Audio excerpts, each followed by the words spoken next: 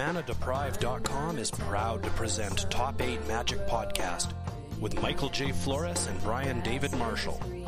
Brought to your ears thanks to FacetoFaceGames.com. Hi everybody, Brian David Marshall here with a special bonus episode of Top 8 Magic. I'm here with longtime listener and excellent comic book artist, Butch Mappa. Thanks. Butch, what's going on? Well, we just came here from ground zero of Top 8 Magic at the famous Waverly and Gay street corner. So I'm just, I don't know, I'm like a super fan, so I might not say much. I'm making hand gestures right now. Yeah, hand gestures are not great for the podcast. I know. Yeah. I've been here for like a month. I contacted you. I'm like, oh, I gotta try, even though like I'm just such a super fan, so I can't guarantee anything. But yeah, it's fun. It's fun. When I went here first saw Waverly Street sign the subway, I'm like, oh, okay, mini orgasm there.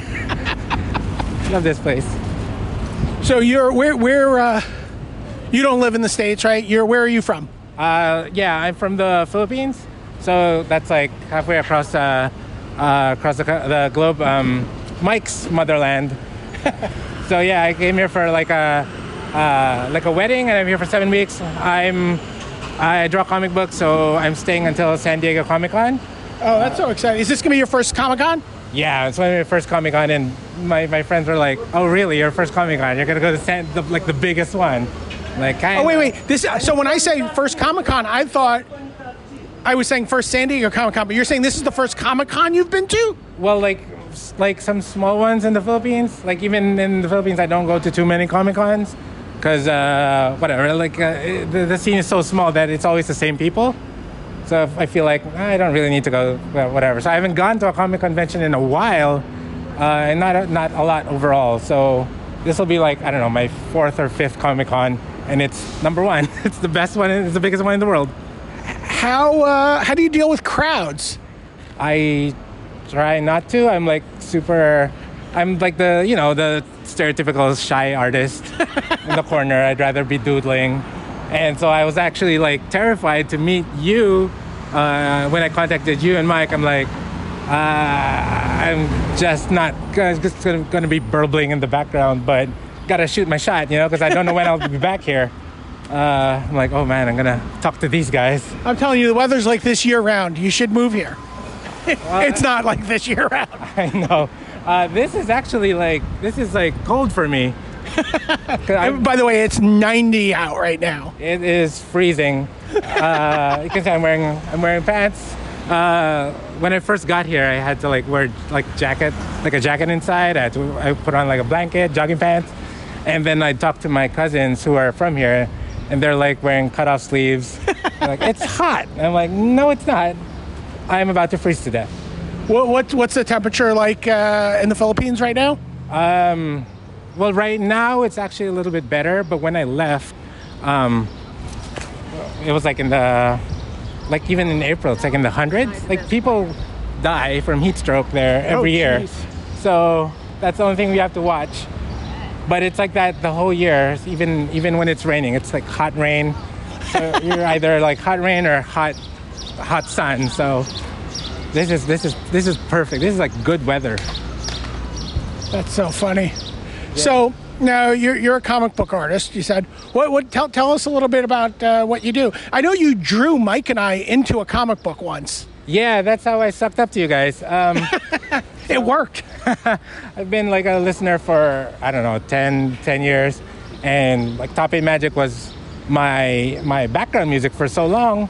And I've always been into podcasting. I listen to a lot of podcasts.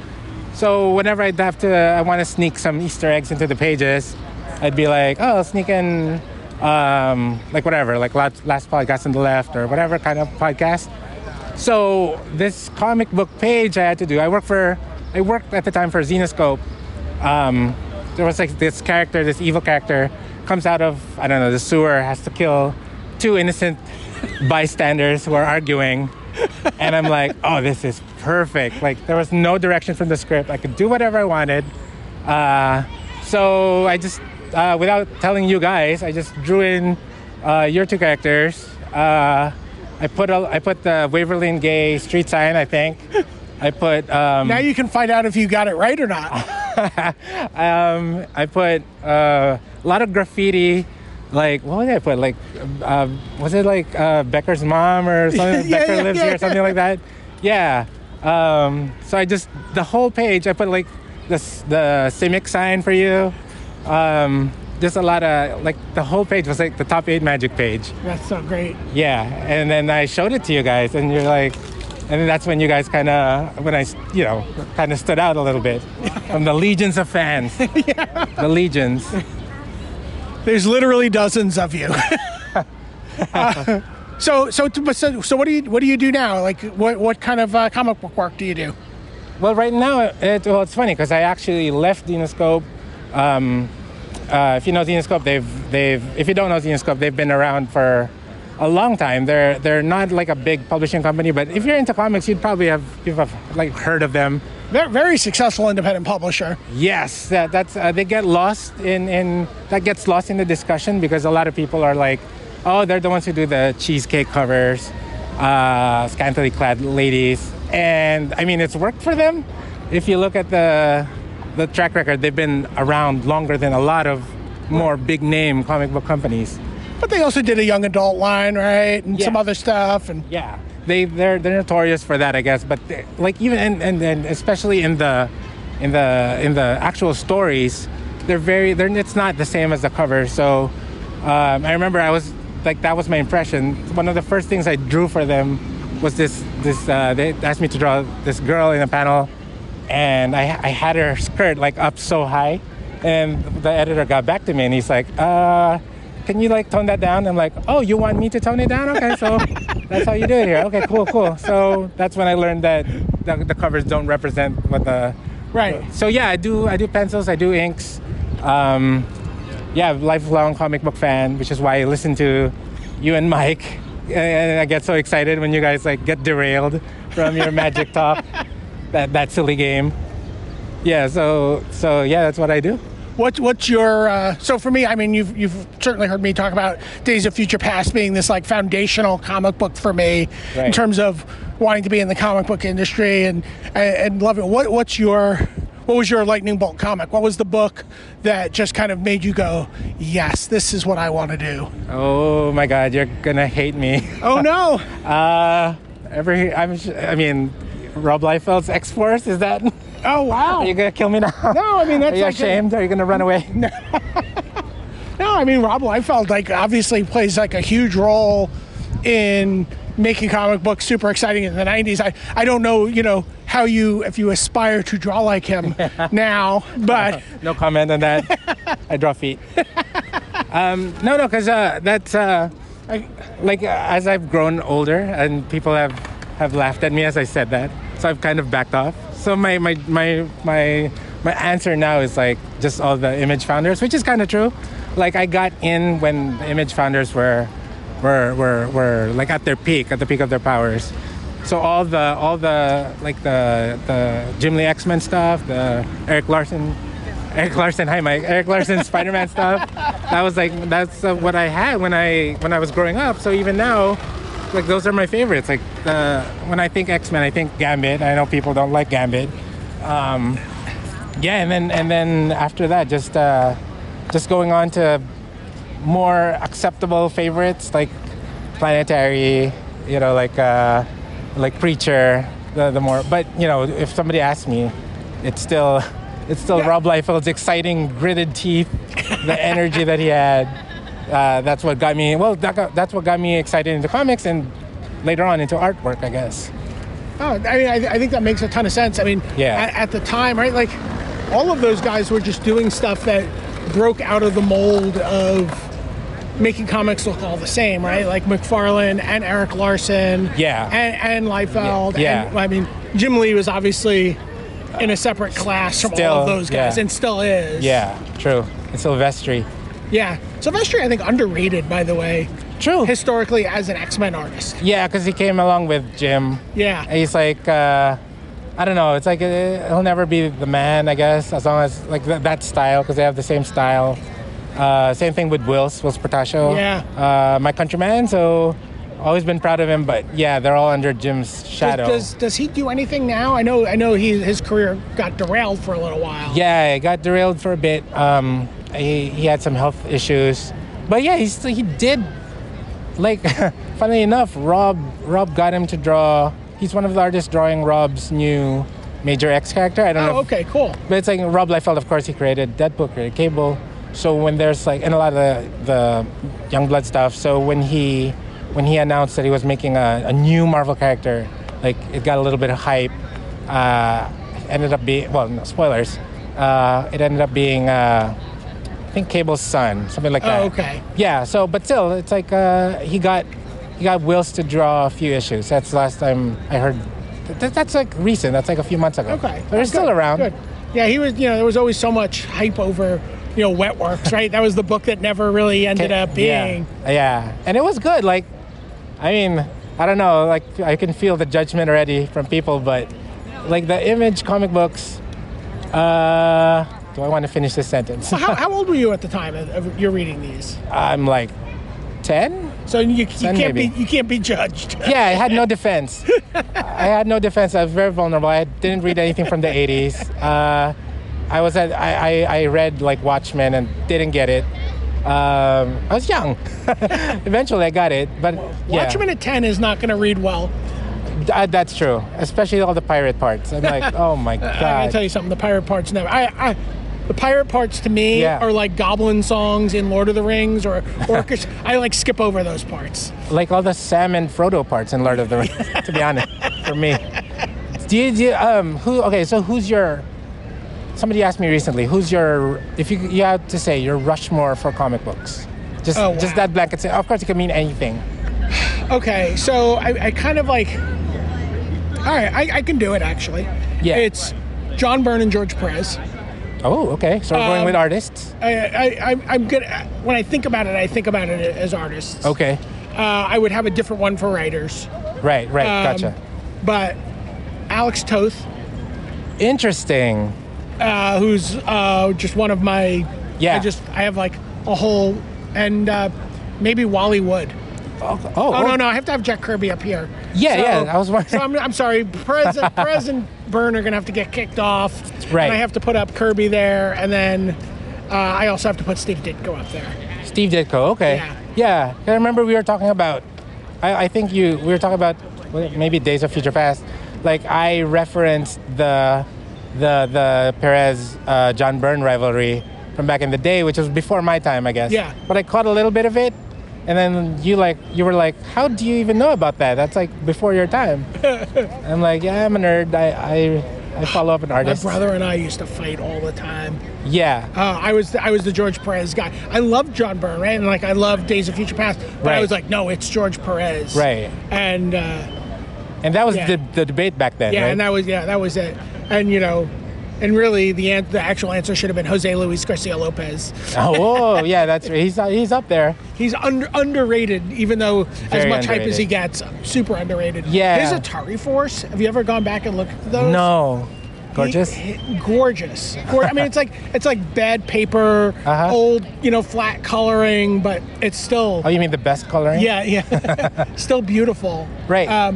It's so funny, like two of the best looking books from that era of comics might be him on Atari Force and Mike Golden on Micronauts. Mike Golden Micronauts, okay. Yeah, Michael Golden on Micronauts might be the two best artists doing, like, I call that the plastic age of comics. Plastic age? Yeah, like, Silver Age, Golden Age, Bronze Age. Right. Plastic Age was when everything was based ROM and Shogun Warriors and Micronauts and Atari Force. Right. Everything was based on toys or trying to be toys. Yeah. G.I. Joe. Gotcha, yeah. I grew up in the Chromium age or the foil age of comic books. The holographics. That's perfect. The Chromium age, that's the perfect description of the 90s. Yeah, exactly. So when I came along, it was McFarlane or Jim Lee. That was the debate. That was a big fight. And then, the correct answer was always Rob Liefeld. Okay, I thought I burnt my phone out for a second there, but I just had my sunglasses on and I can't see the screen. Right. I was like, oh no, my phone's a brick. I know Jim Lee and Todd McFarlane was the big debate. It's so funny too because Todd McFarlane was not like a new guy. Really? When all the like. Yeah. You know, like Hulk and Spider-Man were where people noticed him, but he'd Yeah. been at DC from like the 80s. He used to do like Infinity Inc. Infinity Inc. Sure. and he would do like, and it was so funny because he Yeah. stood out then. He wasn't like technically as advanced as he would be later on, but like he You're being would like, very kind right now. he would do a lot. But he'd fill a page, you know. Yeah. But he would do all this like crazy stuff with borders and. Oh like, yeah. Right, like he would be like Rosa. I remember there was this is why I remember him in the 80s is he did a comic with Rose and Thorn in Infinity Inc. Right. And like he would do like this. It's really pretentious, right? Like, but like all the panel Yeah. borders would be like vines with roses Wow. and thorns. That's definitely his style. Yeah. And it was like, but it stood out, you Yeah. know. And it was like, oh, who is this guy? And he'd do like webs, of course, later on. Oh, yeah. Everything had webs. Yeah. They don't yeah. do that anymore. Nobody. I mean, even the way comics are right now, with I guess I don't know. It started with The Authority. I guess. Did you ever read that? I've read a little bit. I've read like 2 trades of The Authority. Yeah, the Ultimate stuff. So now it's all cinematic. It's all, I guess, more realistic. So people don't, especially in the mainstream comics, they don't play around with stuff like that anymore. Well, they don't push. They push the envelope. barely use panel gutters anymore. Yeah. You know, and it's funny because I think that the gutters play such an important role Right. in telling you, you know, that's like the frames of a movie, right? It tells your eyes Yes. when to jump forward in time. Yeah. And people just fill up a page and there's like a black line, you know, Yeah. around like a panel. It doesn't really work. Yeah, that's true. But I think there's this like idea that the white panel gutters or webbed or thorny panel gutters are somehow old-fashioned, I guess. Yeah, I know. Old-fashioned and like, I guess on a practical level, they take more time. But like even like Eisner was doing stuff like that in the in the 40s. He was like playing around. He was like pushing the medium. Eisner's probably on my Mount Rushmore too, by the way. I forgot. Yeah, Eisner. I've seen. I don't know enough about it, but if you've ever seen Winsor McKay stuff, the Yes. Little Nemo stuff. Oh yeah, I have it on my coffee table. Literally, Oh, that's nice. my coffee table book is Little Nemo. Right. So you've maybe you could tell me more about it. But I think he was doing the same stuff that Eisner was doing. Oh yeah, doing very like these experimental. really experimental, really Yeah. crazy, really playing around with the structure of the page, Right. and the way panels bled into each other, and like almost like it all took place in a dream. Yeah. So yeah. so it really captured that kind of like Sure, yeah. fluid way that dreams sort of shift from scene to scene, and, you know, for and sure. like there's not really this continuity. Yeah. You know. And he was around like I want to say like Oh, it's 30, all- 40 years before Eisner. Yeah, And yeah. nobody talks about him too much. Yeah, I mean, I think people. I think that if you talk to certainly some of the older comic book people I know, Yeah. will certainly reference him. But I think he's been forgotten. I think that I'm not sure. There may be some stuff in his work that's problematic now. I haven't even gone back. Oh, and really? looked Yeah. at it. Well, same thing with Eisner. With, Same thing with what's his Eisner. name? With Ebony? Yeah. Yeah. Although you know, like the character Ebony is written as a pretty intelligent, capable Okay, yeah, character, yeah. but Yeah. it's like an unfortunate presentation. Yeah. Well, It's- that's the thing with everything now, right? Yeah. Like, you just have to look. I don't know where Yeah. you stand on the debate, but they're still good. They're still great material, right? I believe in context Mm-hmm. and intent to some degree with older Right. stuff. Right. But I do, you know, I find myself leaning more and more in the direction of being like, okay, well, yeah, this is a problem, and you know, you can find stuff that's not problematic to look, you know, I don't Yeah. know. It's a difficult thing to weigh. Obviously, Eisner, you know, one of the all-time great storytellers. Mm-hmm. Someone who has written some pretty seminal books on how to tell comic book stories, right? Right. And and has just also written some incredibly sensitive and powerful stories. True. You know, as he went on his life. Like, I think that the thing is, if you take a snapshot of people somewhere, Okay. you can find an unflattering portrait of them. That's true. Yeah. And you really do have to look at where people end up and what they do with their lives, and and how they, you know, if someone's being like really shitty their whole life, then you can call them a shitty person. I think if someone starts out in a shitty place and Right. ends up somewhere else, I think we got to give them credit for that journey. Yeah, like look at like Frank Miller, like his stuff recently, like he gets a lot of flack, but He's on the opposite journey. yeah, exactly. Like he's going. I don't know what journey he's on. He's walking backwards, but I mean, like his body of work. Man, those Daredevils. Yeah, That was a book that also pulled me back into comics at some point. that's true. You know, getting into those into that Frank Miller, Klaus Janson Yeah, run of Daredevil with Elektra and yeah. I was trying to think like back to Perez and Byrne. I remember trying to figure out who had the better career, just looking at just trying to get the average of all the legendary stories that they did, and it's so hard to figure out. And same thing with Frank Miller, like he's got his hits, he's got so many recognizable hits. Although like compared to Byrne and Perez, his output is a little bit on the lower end. Yeah. But then he has like 300, he has like Sin City, and then over on like Perez and Byrne, they have like these seminal runs, and they have like events, like epic events. Sure, Crisis on Infinite Earths, right? Yeah. So I don't know, those three definitely stood out. Have you gone back and looked ever at the Elektra Lives Again hardcover? Right, I've never seen that. So Oh my God! You're gonna. So I'm telling you, if you want to. Uh-huh. So the book is, I think, one of the best pieces, has some of the best storytelling I've ever seen. Okay. Lynn Varley, right? She colored She that? colored it, but she Oh, yeah, painted yeah. the color. Right. And so there's some stuff in there that is so marvelous. You should see. You could see if you can find. No pun intended. you should see if you can find it somewhere, or find just find it online. I don't know. Right. But like it's, I think you'll like, and I know you're a Bullseye fan. Yeah. So there's Yeah. some really great Bullseye stuff in there. But Right. it's like one of the best pieces of storytelling I've ever seen in my life. That's the Sienkiewicz stuff, right? No. So, sorry. So Elektra, there was the Elektra Assassin, Okay. which is the 12-issue Sienkiewicz Miller miniseries, which is also You're right. stunning. Yeah. But then there was Who Then drew there was- that? Frank Miller wrote and drew it, Oh, and okay. Lynn Wow. Varley painted, colored it. Oh, I've never even heard of And it. it was a hardcover. It was like oversized. and it's like super weird product that's difficult to put on a shelf or in a bin. Right, yeah. You know. So, but yeah. Did you ever, I mean, I don't know if this is like a sensitive topic, but have you ever like read any of the Magic comic books? A little bit. I read some. I tried to write. I tried to get a job writing it for Valiant. Oh, really? Okay. In the 90s. Yeah. I haven't read any of the new ones Right. yet. What about you? No, I've never, like, I'm kind of comic book snooty when it comes to licensed properties. So I've never, like, although, like, lately I've been looking at a lot of stuff that IDW does. Yeah. Apparently they do, like, really good Transformers. They've been doing really Matt good- Wang. Matt Wang. Long-time listeners know Matt Wang. Matt's a huge Transformers comic book fan. He loves their work on Transformers. Right, yeah. Like Brian just clued me in on his earlier comic book career, and like you guys have no idea at the stuff that he's been involved in. Like I'm like, oh, you did that? Like, oh, you owned that? You created that? And even if I've been listening for a while, like I had no idea.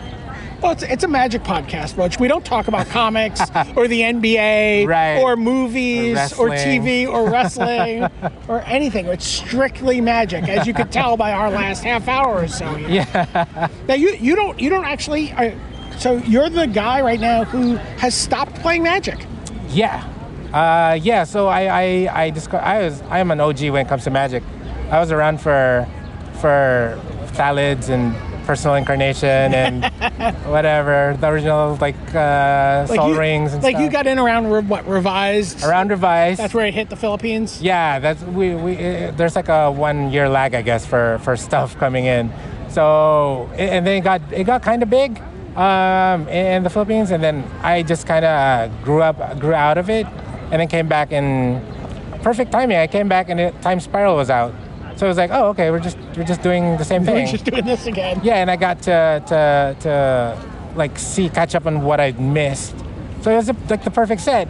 and there'd be like, what do you call them? The time spiral reprint cards. Oh, sure, the bonus sheet, whatever. Yeah, the bonus sheet, and like, oh, Island Sanctuary or whatever, Sacred Cave. Island Sanctuary is modern legal. I didn't even think about that. Oh, really? I mean, I was there I was early on. I missed Necro Summer. Like, that's how old I am. So I missed that, and so it was always like me and my play group.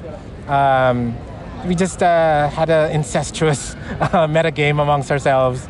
So we'd have stuff like stuff with like Goblin. Oh, jeez, Mud Button, Torch Runner. Mud Button Cohort or Torch Runner, like Torch Runner, something like that. Like nobody ever talked about that in professional Magic.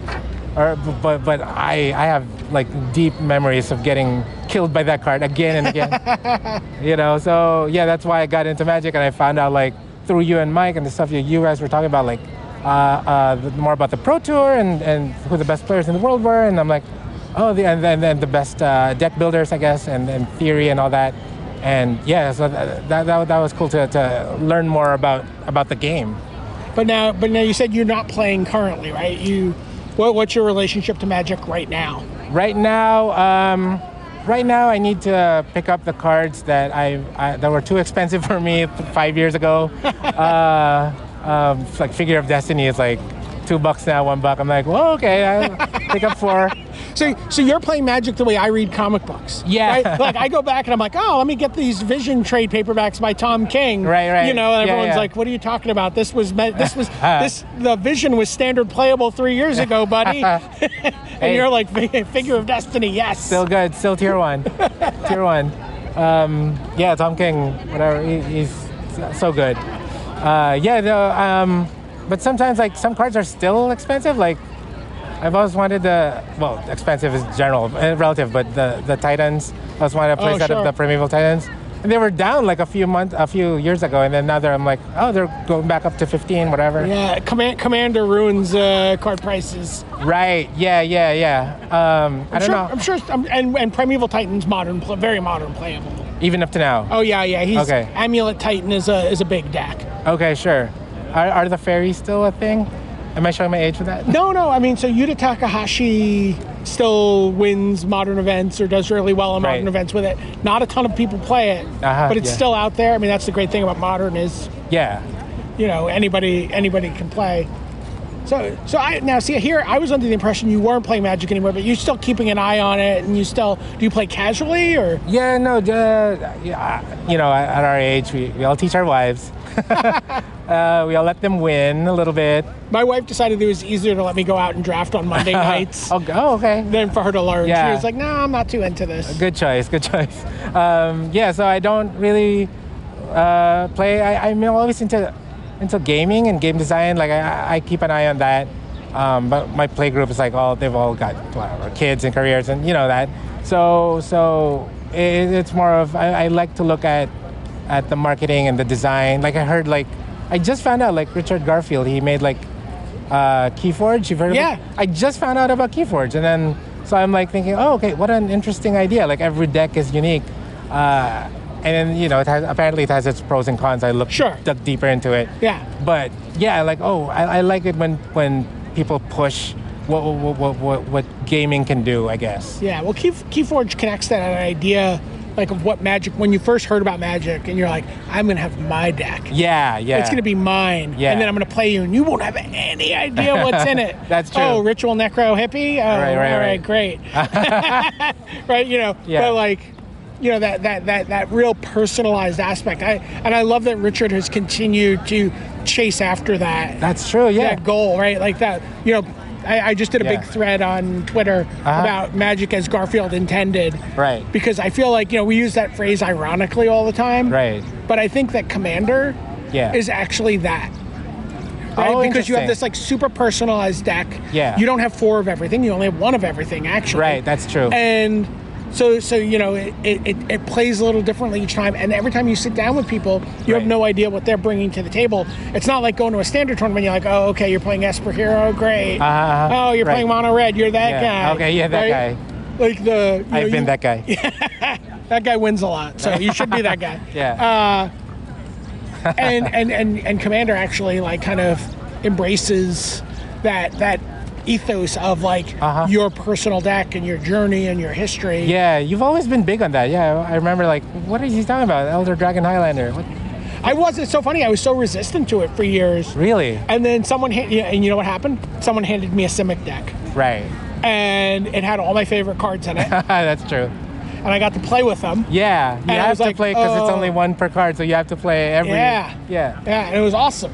Right. And then I've been hooked ever since. And it's interesting. It's cool that, I mean, this is like old news, but it's cool that WotC embraced it and turned it into a thing, and yeah, everybody just has Commander now. Like that's how much they got a hold of it. Has that hit your play group at all? I pitched it. No, they're very like snooty about any kind of changes. They're like, get off my mud button. Yeah, exactly. They're like, plane chase? What's plane chase? What are you talking about? No, just a regular old-fashioned, like we don't even draft. I was very upset when I had to update my iPhone iOS because I had a bootleg plane chase app that someone had like done, and I got it and I downloaded it like the day before Wizards shut them down. Oh no. And so I had it on my phone. That's cool. But when I updated my iOS, it was no longer supported. Couldn't play anymore. Yeah. Oh man. Right. So now I have to go actually get like a plane chase set if I want to ever do that. Yeah. But it's cool. I love the changes that's happened. Like at first I was really hesitant about like even like Planeswalkers that they came out when I was still playing. And I don't know. I mean, yeah, you haven't played War of the Spark. Clearly, you'd be a little less. You'd be a little less high on the Planeswalkers. Right. No, but I like I said, I'm going to San Diego Comic Con, and I have a friend who's really still into Magic. I'm going to go with him. He's going to play in a few events. So it's a lot of fun actually. They do a really nice job with the Magic events at Comic Con. Okay. And you should actually get into like a Chaos draft or do something like that. Yeah, you'll have a lot of fun. Yeah, I think I still remember my phases and like. Damage doesn't go on the stack anymore. I know. Yeah, but I mean, even for interrupts or is that a thing? Interrupt speed. Do you remember your the healing step? God, packets. Healing packets. Like, we're old. Fortunately for you, I'm still older than you, and I always will be. So. Yeah. All right. Well, Butch, what's something if people want to look for your work? Where can they find you? Yeah, I draw a lot of stuff. Twitter and Instagram, it's Butch Mappa. Yeah, my website is butchmappa.wordpress.com.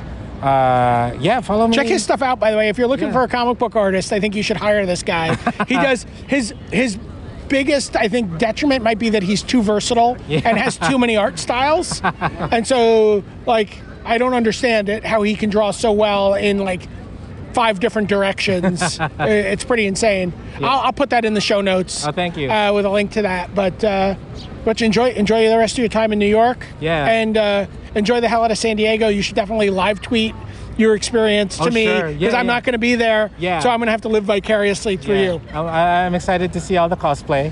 Yeah. We don't have that too much in the Philippines. And yeah, thanks for, I had no idea you're going to pull out the recorder. I'm like, kind of like, oh my God, kind of bucket list dream come true. Sort of, maybe, I don't know. Yeah, but it's cool. Awesome. Thanks so much, Butch. Okay, thank you. Hi everybody, Brian David Marshall here with Michael J. Flores. I'm in another coffee shop, although probably the sequence you'll be hearing these, I will be in this coffee shop first and then be in Joe later. So, you met with Butch Mappa, professional comic book artist, and Top 8 Magic, longtime Top 8 Magic super fan. Yeah, super fan is clearly an appropriate term. I mean, Butch drew you and me into an issue of Grimm Fairy Tales. Not only did he do that, but he drew us on the corner of Waverly and Gay and included graffiti about John Becker, about Martell's mom. Oh my gosh. And, there's something else. I don't know. He's sending me the link to the old page again because I wasn't able to find it, although I could probably find it pretty easily on Twitter. But, just, like, super nice guy, super talented. It's so funny, like, I was looking at his webpage for his artwork. Yeah. And he is, like, capable of drawing in all these, like, radically different styles. Yeah. Like, he has, like, one that's like this, like, almost like I would call it noir anime. Yeah. And it's gorgeous. Oh, it's just gorgeous. Sorry I missed. I had to Yeah. You know, He was very upset. grind the He has a- millstone today. He has a foil Borderland Ranger that he's going to get you to sign. Oh my God. Yeah. Yeah. Well, I would put an X in the corner. Yeah. It's not well known, but I'm illiterate. He's loving New York. Yeah. Yeah, he's got like a ton of family in these states. Is he just visiting? And he's been visiting, and like he's like, I didn't Georgia, not so much. Ohio was okay. I really like New York. Yeah. And then he's like, you can tell he's like got that look. You know, anytime someone's in New York, they get that look where they're thinking about like, what could I could probably live here, right? And then he's just like, so how bad are the winters? He's from Philippines, He's right? from Philippines. So he's like, it's a little cold for me right now. Yeah. Here. It's 90 degrees. Yeah. He's used to like nearly dying in 100+ degree weather with 99% humidity or something. Wow. He's like, there's two options for the weather. There's hot and sunny, or hot rain. Yeah, there's monsoon. He's like, hot rain. Well, I'm sorry that I missed Butch. Did you miss the pre-release? I played in the pre-release. Okay, tell me about it. What happened? I opened the 3 casting cost Chandra, and So did I. I opened the 4 casting cost Flash Wolf guy. I didn't get that. Everybody had that. I had it. Everyone I played had it. And I opened 2 air elementals. So I thought really deeply about going blue-red, for like kind of elemental action. I actually ended up going red-green. And the cool interaction on my deck was I had the 2/3 guy for 3 that puts a +1/+1 counter on an elemental. 3/2 guy, right? I thought he was 2/3. I think he's 3/2. Okay, Yeah. if you say so.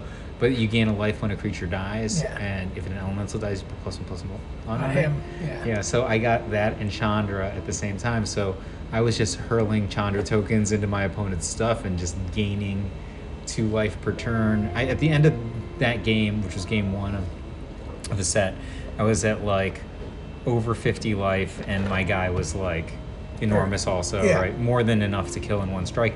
But my opponent had a lowly 1/1 death Said touch. Scorpion? Yeah, I couldn't attack him. So I was like really wondering how I was going to. I mean, I did end up winning. Like I just was able to amass so much You material. figure out a way to kill a 1/1 eventually? No, No. no, I didn't. No, I didn't. no. But I did win. Let's see. That I won the first round. I thought my deck was pretty good. Yeah. It turns out I think my deck is probably very slightly below average, but 2 colors. Sure. Right? So, the second round I played against, I chose to go second, right? Yeah. Which is we typically choose to go second in a pre-release playing sealed deck. And a lot of times in sealed in general. Yeah, and my opponent played the 1/1 black creature that you can pump to give it like plus and death touch. That card has already been ridden to mythic #1 constructed status. So On Arena. he beat me game 1 very close, only because he played that on turn 1. Like I was Imagine if he had 4 of them. yeah. Well, I was very close to stabilizing, and he had an overrun. So he overrun it. So I was like, oh, That's not in the deck on Arena. No. No. It's like what's the name of the overrun? Overcome? I don't know, it's like a crappy overrun, but it's Yeah. good enough over. It's limited, right? Yeah, So yeah. Whatever the overrun fine. is, he got Yeah. me. So then I won game 2, despite the fact that he played the 7/6 black dinosaur that you discard a card creature per turn, the 3 casting cost guy. Yeah. Big Riding Regisaur? Yeah, big stupid dinosaur. He had that, and I just adroitly played past like this huge. You adroitly drew better than he did from the point where you guys had no hand. He was like, no, he was way ahead. I mean, at the end of that game, I said, I will concede that I drew 4 straight spells. That is true. It's a true statement. But you didn't concede. What? I don't know. So, I mean, this is a pre-release, so Yeah. we're not looking for Kai Buddha 2019 level play here. See what I did there? Yeah. 2019 Kai Buddha is also still GOAT level. Yeah. You haven't really gotten to take your victory lap on that call, by the way. So, hold on. So, he swung with the Regisaur and 2 other guys this one turn. So I was just like, well, I'm going to lose to the Regisaur if I lose to the Regisaur. I'm just going to make the correct blocks here. And he's just like, yup. And so I just ate the other 2 guys. And I was just like, really? He's like, yeah, I probably shouldn't attack with them. I'm like, well, yeah, you basically have the Abyss, but now I have a 2-creature advantage on you. I swing with all my guys and like leave back a token every turn. Hope you can't kill it. That worked out, right? Yeah. So then in game 3, he switched. He just had a whole other deck, right? Yeah, He switched to as you often do. he switched to a blue-red deck, which I think was superior actually. Yeah. He had like a 3 casting cost artifact that buffs elementals, and then also you can like tap it to gain elementals.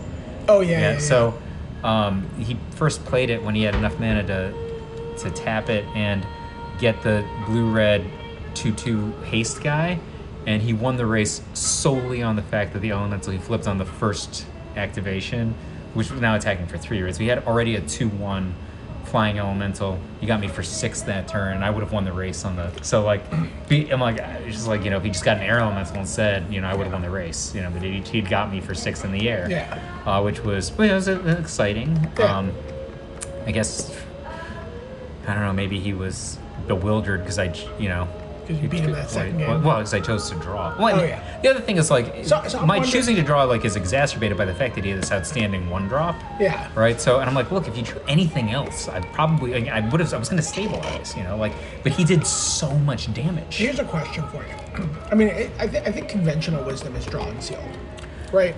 So here's my thinking. Okay. Yeah. Let's Sir- walk a little bit. All right. Let's head out. I mean, I know it's hot out, but Okay. So walk down to the park. Hang on 1 second, listeners.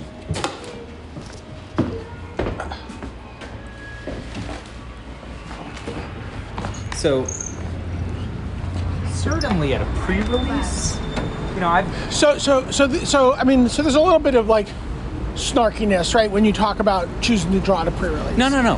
What I'm saying is the way it was taught to me by Eric Kesselman was, look, if you think you're better than your opponent at this sort of like significantly, right? Like, and I think most people would assume who are enfranchised Magic players versus random player at a pre-release, right? Who might just be playing in their quarterly game of Magic. The only thing you're going to really lose to, or the thing you're most likely to lose to, is just not having enough material in play to be able to execute your strategy, and therefore and their decks are probably less tuned. But so here's the thing, though. I think that with the advent of things like limited resources and like all this other discussion about limited, players are generally across the board better at that level. I agree. And sealed decks used to be dog shit. Like, you just did not have enough cards at some point, certainly from our era of sealed deck, to like build a deck that had a mana curve and had a plan and had like just this kind of scripted turns that where you could just destroy somebody with the synergies built into the 2 colors you end up playing and have no shortage of playables in. So like, I feel like there's a lot of times where we sort of, as older Magic players, default to draw first, and we probably should be thinking about playing more. So these are my thoughts. First of all, I did not have a curved deck. I understand Right, that, and that's something different. But your opponent is, I think it's increasingly likely that your opponent does. But you can also reevaluate after game 1. The guy who beat me had 2 different good 2-color decks. Right. The other 2 players I played, Which supports my claim that people just have no shortage of playables. yes, both had 3-color decks, for sake of argument. Okay. Yeah. No 3-color sealed deck. I mean, maybe like 2 and a light splash for a fire, something like that. Fine play if you've got a curved deck, but nobody plays in their right mind with a 3-color sealed deck. Come on, seriously, right? So, if that's the case, just to begin with, by choosing to go second, I am robbing my opponent of the correct play. That's the first thing that I'm thinking of. Now, secondly, I didn't have a curved deck, but a lot of the cards in my deck at 3 through whatever are going to trade they're going to trade fine. with all these cards that are kind of in a certain band in my opponent's deck. So like if my 2 or 3 drop is going to be capable of trading with their 4 drop for sake of argument, like let's say I have like a 3/3 for 2, right? Then like they gained almost nothing. Sure. By going first. And all that's happening is I'm gaining an additional card that I can use to beat them. And then I think third and most importantly, everybody's steel deck has some busto thing, right? Like, or just like some really good rare, right? Sure. Or 2. I'm just increasing my likelihood of finding one. Sure, but here's by going second. But here's the thing. So this is something I've talked about on Marshall's podcast, that I sort of define, sort of coining this idea of defining limited formats as print or pauper formats. Yeah. And like limited's formats have become, I think, increasingly print formats, like where they're much more dominated by the commons and uncommons. Yeah. And obviously, bomb rares are still bomb rares. It is gorgeous today. Yeah, it's really insane. This park is gorgeous. The grass is gorgeous. Yeah. What the heck's going on? Yeah, it's kind of a perfect day out. Wonderful. But it's a little cold for Butch. It's a little cold for Butch. It's a little chilly. All right, so you think that like the random, yeah, I mean like I think all I'm saying is in the interest of fairness here, I chose to draw multiple times during my pre-release. Because for exactly the reasons I laid out, where I'm like, okay, I don't think I'm playing someone who is as experienced as I am or whatever. But then when I played Adam Rubens in the finals, someone I've been playing Magic against forever. At the 3-0. Yeah. I chose to draw. I chose to play, because his deck was very aggressive and very good and very consistent. Because respect. Yeah. With a K. Yeah. So last round I played against someone. So that I learned only in the last round that my deck was like below average. I thought I was under the impression that my deck was pretty good. I played against an actual good deck in the last round, so a good like red-green deck. And the reason that his deck was so much better is like my deck had like more Chandras. Maybe. I think he had the Chandra actually, but I don't think he played it. Like my deck had an elemental interaction. His deck had elementals. Yeah. Okay. So like I think I had the Leaf Druid or whatever, but like he had like multiple elemental 2-drops, right? So he had the Leaf Druid and he had like the Crusade elemental that buffs. Yeah. Like what? Red green. Yeah. Yeah. Red green guy, and then he had like every like sweet mid-game elemental, like 4/3 trample, all your elementals, trample, like stuff that makes elementals big, stuff that makes elementals strong. Is somebody drying their pants across this bench? I don't know. Or do you think someone just took off their pants to go lay down on the grass? I don't think so.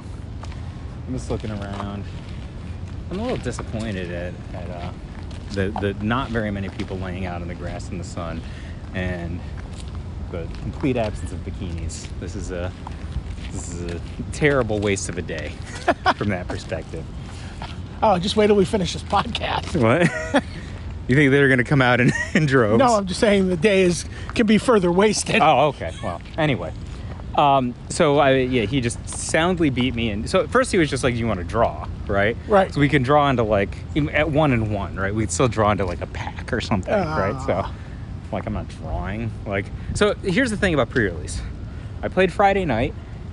I think I played Friday Night Magic, I want to say every single week of War of the Spark Standard. Wow. And I think I played every week, and I played multiple Standard Showdowns also. You played Mono Red the entire time? No.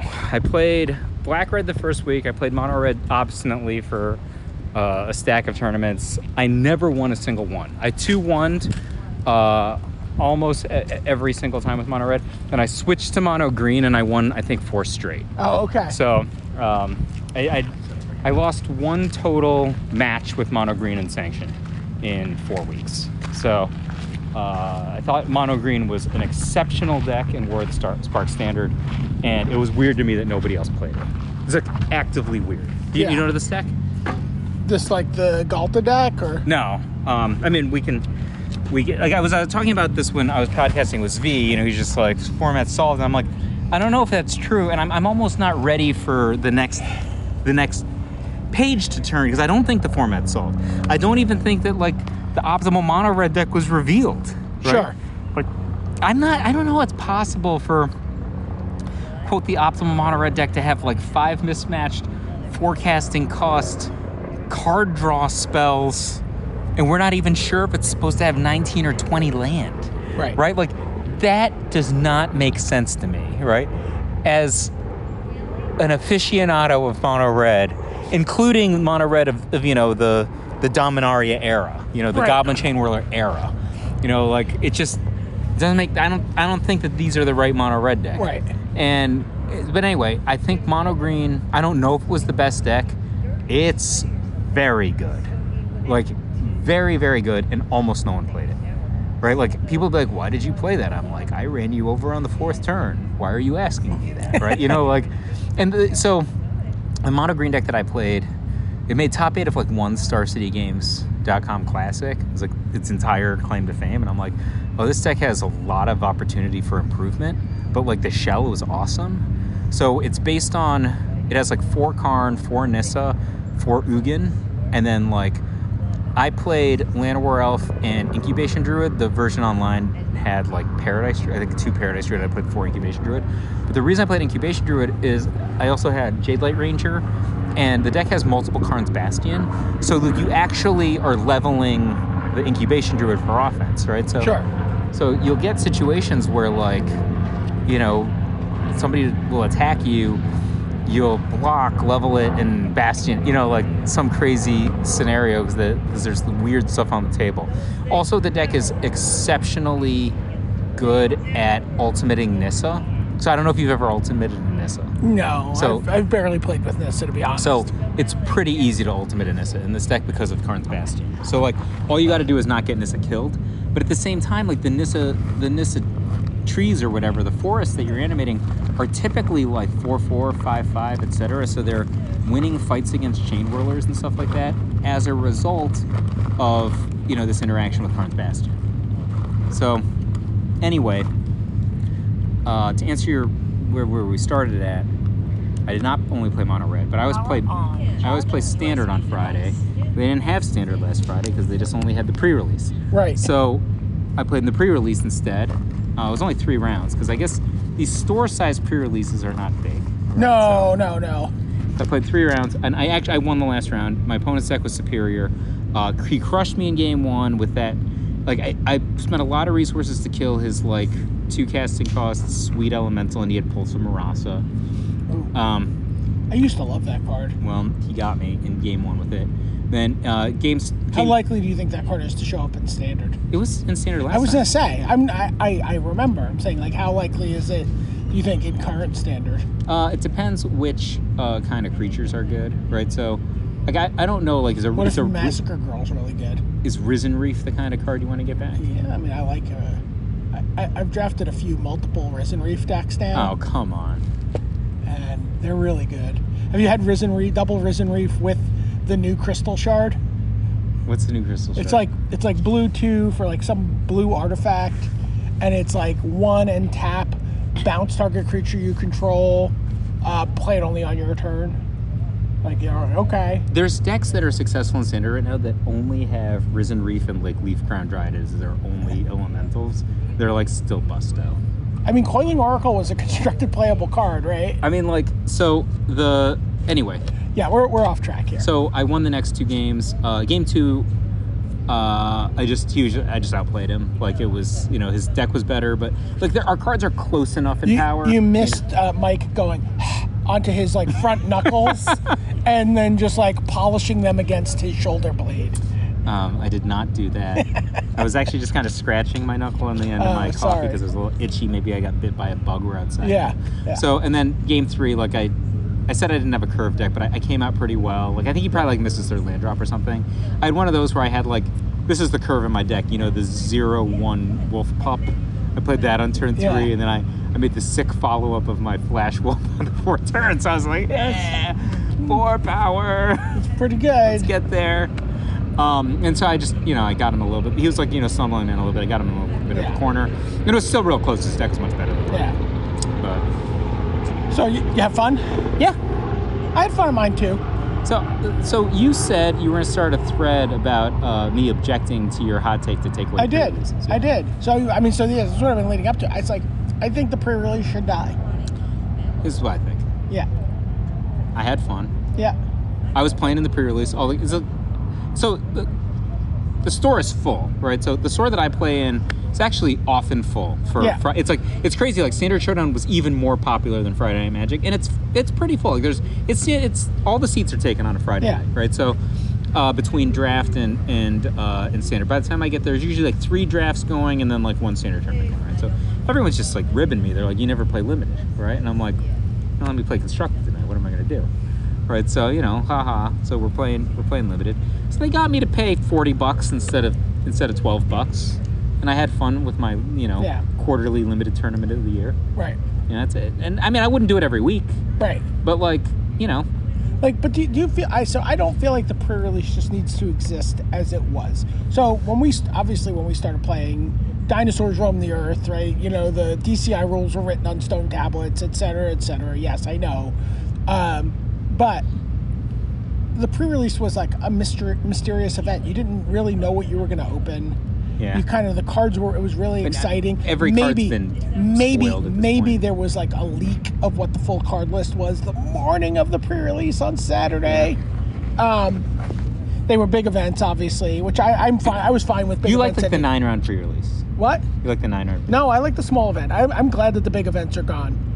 The big events are not. We're not good for local stores and not good for the health of the Magic community. They ultimately. I mean, I should know. I ran them and they harmed other stores. Because like Right. one person would draw all. Yeah, the, so I didn't run I sold my share in running Magic events, but I got the rights to run Yu-Gi-Oh events for a while. Most people don't know this. Yeah. I was the official Yu-Gi-Oh tournament organizer for New York, and I ran the Yu-Gi-Oh pre-release, right? And so like, I would make a lot of money running a Yu-Gi-Oh pre-release. Like at the store. I would run it at the store. At the store that you didn't own anymore. The store I didn't own anymore, right? Like Did you pay rent? I would give them something. We would work out some sort of Yeah. deal for the space, but like the thing is, the kids would play. They'd have opportunity to play in multiple events. Yeah. Sign up for multiple flights of things. They would leave with every card they ever needed, Yeah. and then they would never buy another card for the rest of that cycle. And then so these people are just going back to their local stores, and they're not putting money into their local stores, right? Like, so it was just a bad deal in general, and I have to imagine it was the same way for Magic. But I think between like all the early release stuff that happens now, right?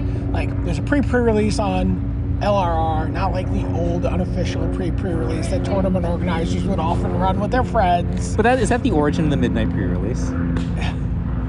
I mean, Thursday pre-release, whatever. There's the pre-release on LRR where people get to play with the cards for the first time. There's early access events for streamers on Magic Arena where they're already building constructed decks. And It's crazy to me that there's all these constructed decks that are out there. Correct. And also on MTGO. Right. Magic Online, it was available on Magic Online before it was available. The pre-release just doesn't feel special in the sense of this first look. It is still a super fun event. I love going and meeting my friends again and seeing people I haven't seen in a while and playing with the cards in person in a tournament for the first time. So this is what I It did. does not need to be called a pre-release anymore. Just make it the release weekend. This is what I didn't like. It took my Friday Night Magic slot.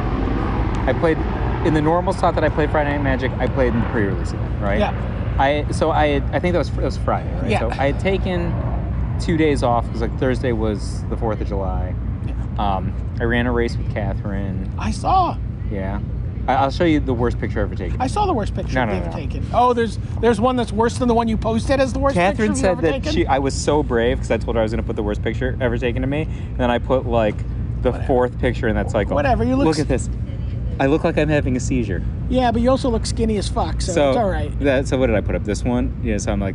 So it's weird, like, how bad I look in this one versus, like, these other ones, just like a second later. But, like, this is the worst picture ever taken of anybody. I was hit with a seizure stick, I think, with that one. She's like, you're so brave. People are going to love it. You're so vulnerable. You know, showing up vulnerability. Yeah. And I'm like, I put up this other one. She's like, you're a coward. And she's always right. Yeah, well, she is.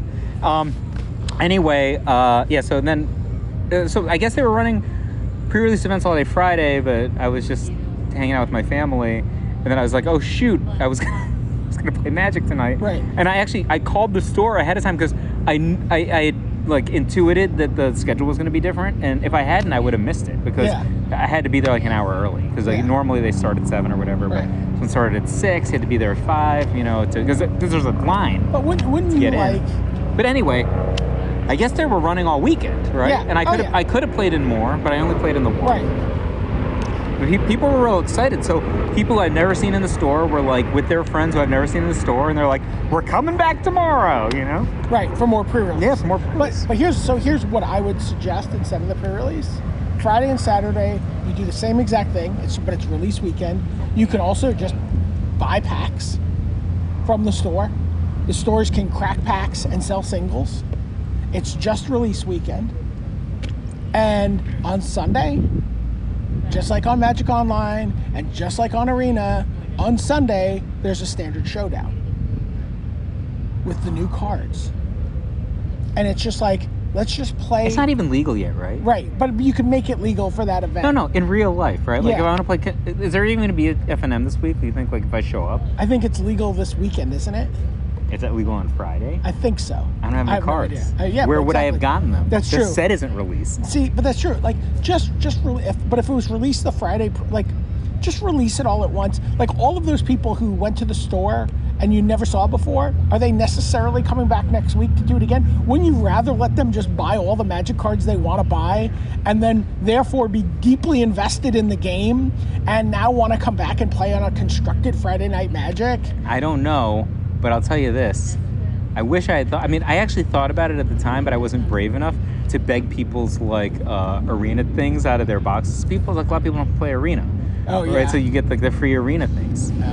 So I thought about it, but I just didn't actually like. I guess I probably have one of those in my pre-release kit. Yeah, I didn't have the chutzpah to ask anybody, but I saw on Facebook somebody was like, "Yeah, I got 8 today." People I just asked for them. People just gave them. Yeah. As an advocate for Magic, shouldn't you be encouraging them to use their codes?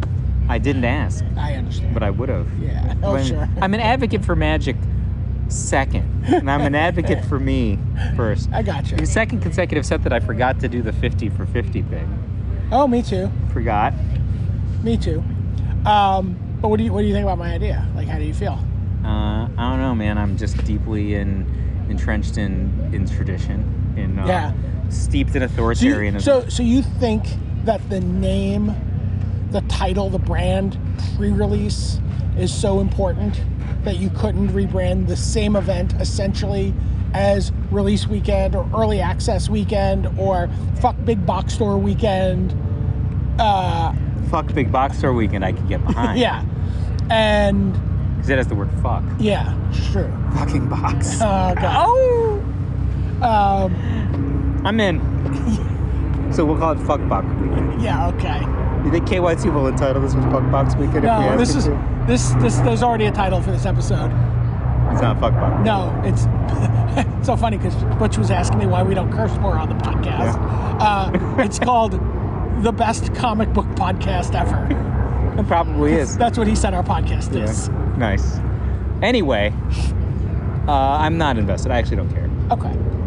That will be the only limited tournament that I play in probably for 3 months. Right. Right? Like, the only way that I play in a limited tournament, I think, is like if I showed up to play and then they'd be like, not enough people showed up for constructed. I'll be like, all right, time in for a draft, I guess. Right. You know, I used to play at, what's the store in the village called? Uncommons. Uncommons. I play FNM there. I play. Where do you play now? Montesey? Montesey. Oh, okay. Uncommons doesn't have constructed. Oh. But I used to play FNM at Montesey. I'm sorry, at Uncommons, and they only have draft. Okay. So don't tell anybody. But that's where I would always play FNM back in the day. Right. And play draft. And then at some point I realized that I could play constructed FNM. Bunch of little sharks at Montesey. You think? Oh, yeah. You go in there and the kids are all like, want to play Modern? Want to play Modern? Oh, yeah. Yeah. But I got Modern on. Modern? It's crazy. I got Modern on me. It's Burn. Yeah. Like I was playing Burn in Standard, and it's like, hey, you want to play Modern?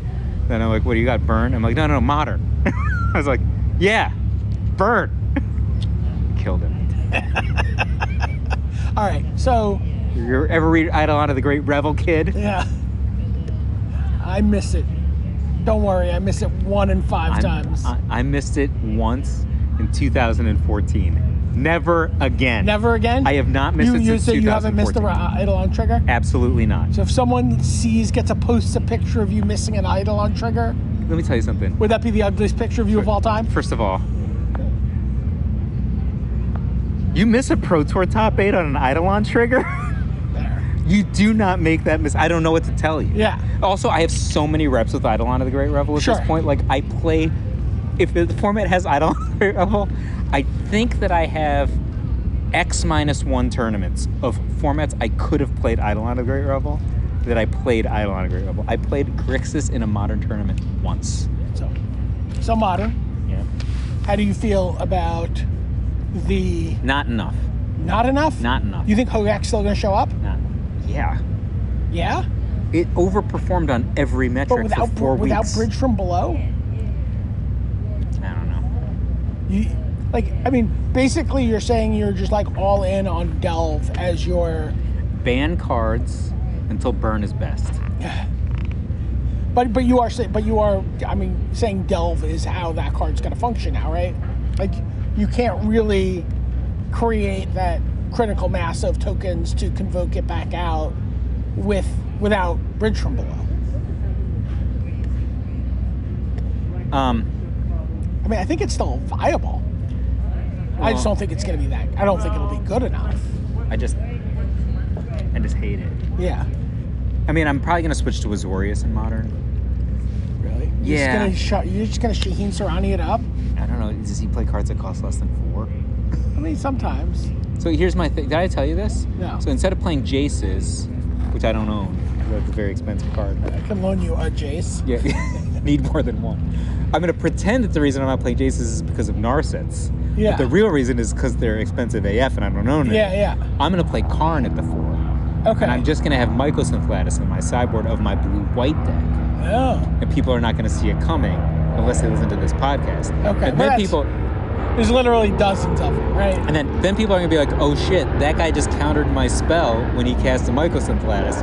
I wasn't prepared for this. And I'm going to be like, I know. But I own the other Planeswalkers. So I'm good for like Teferis and stuff like that. And I own Cryptic Command, for example. I think I own Textless Cryptic Command. I think you can get Josh Ravage to loan you. Josh Ravage sold all of his cards. Doesn't matter. He can still summon several Jace the Mind Sculptors to loan you. So at a moment's notice. Long story short, I still need to obtain some Celestial Colonnades, but I own the rest of the deck. Okay. So I think I have Colonnades. So anyway, long story short, I want to play this. Like, if you play Karn, you could just cast Karn on turn 4 and then just immediately go get a card like Tormod's Crypt and play it. Yeah. Right? Just play it on turn 4 and it happens. That card's good. Yeah, like Karn's good. Yeah, like you can get Ensnaring Bridge, right? You can get, Witchbane Orb. There's all kinds of things that you can get that mess people up. Yeah. In Modern, and it's different than when you play it in a green deck. Torpor Orb. Why would I do that? I don't know. Why would I play Torpor Orb? You might want one. That doesn't even break up any of the combos people do. Maybe. Who knows what they're going to do? I don't think it breaks up anything. It doesn't stop you from turning your Infect guy into a giant dragon. Does it break up Neoform? Does Neoform have any come into playability stuff? It doesn't. No, you need Grafdigger's Cage, which I could get. Oh, okay. Get Grafdigger's Cage. But that's a 5-mana sequence, not a 4-mana sequence. Yeah. So Tormod's Crypt is great because it's 0. Yeah, right? yeah. But I think I'd play like one Tormod's Crypt, a Grafdigger's Cage, and then have like a Mycosynth Lattice, all the nonsense. Yeah. So, but talk to me about the Bridge from Below banning. Like, what do you think they should have done? Or ban all 3. Ban all 3 being Faithless Looting, Bridge from Below, and Hogak? Altar of Dementia? Ban Altar of Dementia. Okay. I think Altar of Dementia is the most dangerous of the cards. Right. Here's the thing about Altar of Dementia. Nothing good can come of it. Right? Like, it's not a good card. It's not good for Magic. right? Like, it's not good for a format that, like, I like Modern. Can we build, it's an interactive format where people play a recognizable deck against each other. Is there some Altar of Dementia deck we can build with Zathrid Necromancer? Which one is that? That's the one that's like, it's like Caller of the Claw or whatever. It's like every time a human of yours goes, non-token human, I think, goes to the graveyard, make a 2/2 guy. Why don't I just play Mem Knight and Enduring Renewal and win on the third turn? Okay. Yeah, see, it's not good for Magic. Yeah, Enduring Renewal, by the way, is a card. It's on the bonus sheet in Time Spiral. And people don't know that card's in Modern. Yeah, so you can easily win on the third turn by playing second turn, Altar of Dementia, third turn, pitch a Spirit Guide, cast Enduring Renewal, and then cast the Mem Knight in your hand. Good game. Yeah. It's over. What life are you at? 1 million. How many poison counters do you have? -2 million. You're dead. Turn 3. Yeah? Sounds great, right? Sounds awesome. I want to do this. Yeah. We could probably play it in the same deck as Foretold. Ooh. Yeah. This is see how this gets more and more fun for the other player? I mean, it does. If the other player is me also playing the deck, then yeah. Sounds awful to me.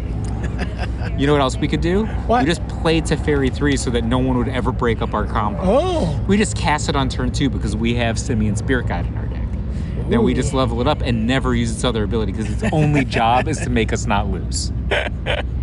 Yeah, see, it's awful, right? I mean, I'm smiling. Yes, you're an awful person. Oh. Yeah, I like this deck. Yeah. I love Enduring Renewal. Yeah, and it's also an As Foretold. It's also an As Foretold. What do you call it? Have you podcasted about this deck elsewhere? No. You're just making this deck I'm up making right it up now? on the fly. That's awesome. Right, so our deck is like As Foretold.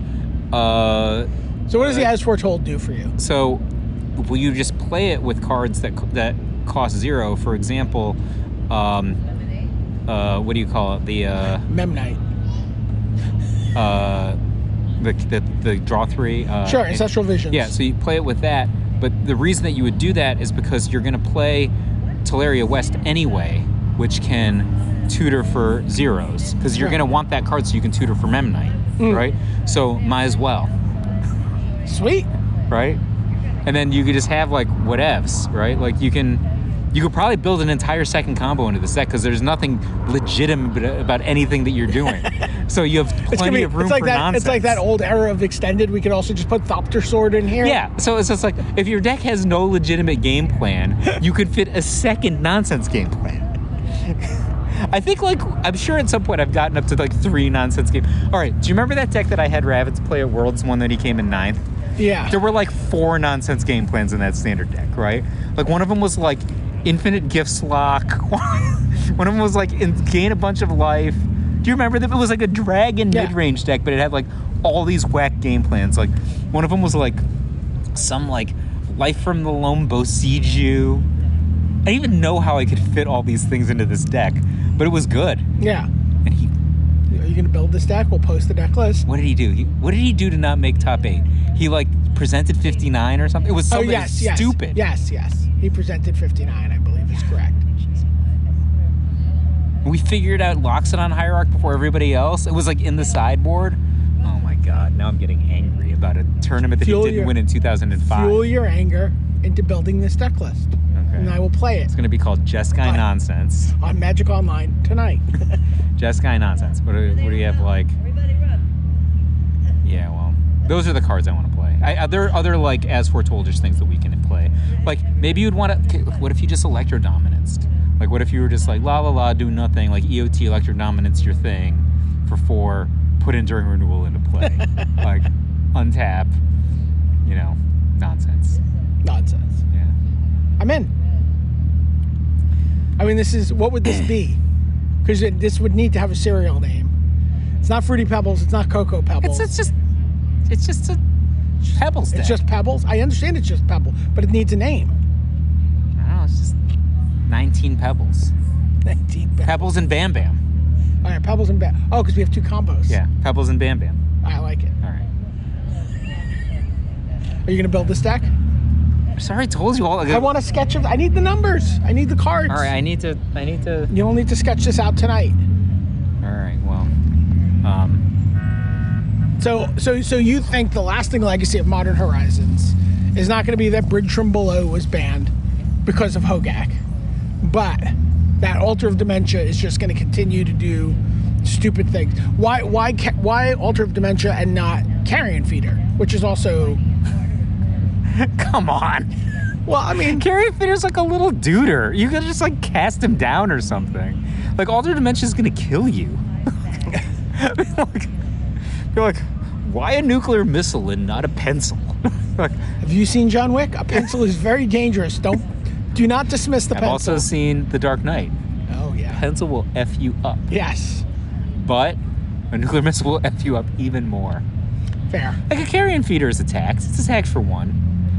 It's easily gotten in there for 3 different times in a game before the opponent played a Loxodon Hierarch or something, you know? He got in there. Put them down to a healthy 21, you know? So how was your pre-release? So you finished 3-1? I finished 3-1. Where'd you play, the Strategist? Played the Strategist. Pretty small attendance. I mean, it's July 4th weekend, and I think people are a little oversaturated with card releases. Mine was hella packed. Nowhere to sit. Like, they were easily running like 4 events at the same time. Wow. No, ours was not, but... Red-green, pretty... I didn't have a lot of elemental synergy. I probably could have pushed that a little further, but I just played good cards and had a couple of Chandras stapled together. Oh, you had multiple Chandras? I had 3 and 4 Chandra, which interacted with each other. I had Chandra's Gauntlets, or whatever that card is. Chandra's the looting thing. Yeah, it lets you loot away your extra mountains or the red cards you can't cast because you haven't drawn mountains. I think that card's going to be an important constructed card. Card's great. I thought the card's really good, and also just like lets you double up for spend 1 mana to double up on any loyalty abilities from Chandras. Like, I don't know, like, I'm like... So I made 4 elementals and then gave them all +4/+0 and attacked with them, and I won. You could do that in constructed. Yeah. So the problem you could also do that and draw 4 cards with Risen Reef. I think that the problem is, like, I think the Risen Reef deck is too powerful and constructed for mid-range decks that exist. Wasn't the Risen Reef deck a mid-range deck? Well, no. What if you're playing the Tears version? Do you know that one? No. So there's a card that's like UU4. Oh, Flood of Tears? Yeah. UU4, upheaval everything. If you return 4 or more, put a card into play. It's non-land, right? Yeah. So, but if you return 4 or more, put a card into play, right? So you could go like Utopia. It's not Utopia Sprawl, the one that's like your land makes any color, draw a card. Yeah. You know that card? Yeah. So you played that card, Arboreal Granger, like things that like let you deploy. Are you in Modern here again? No, Standard. Okay.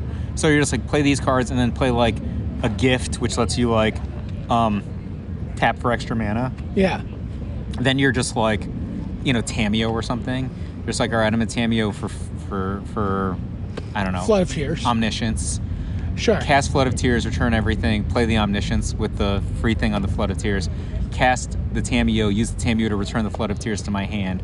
I've demonstrated a loop. I've demonstrated a loop already, right? So any amount of advantage that I get, it doesn't matter what advantage. So if I just keep replaying the gift for sake of argument, and I never draw another card, I can just I'll pass the turn at 3 billion life, okay? Right? And you have no board life, right? Right. If I have just like the thing that's like draw a card, like I just draw my entire deck, right? Like this is like turn 5, right? So, in a world where nobody's casting counter spells because it's a fairy. Yeah.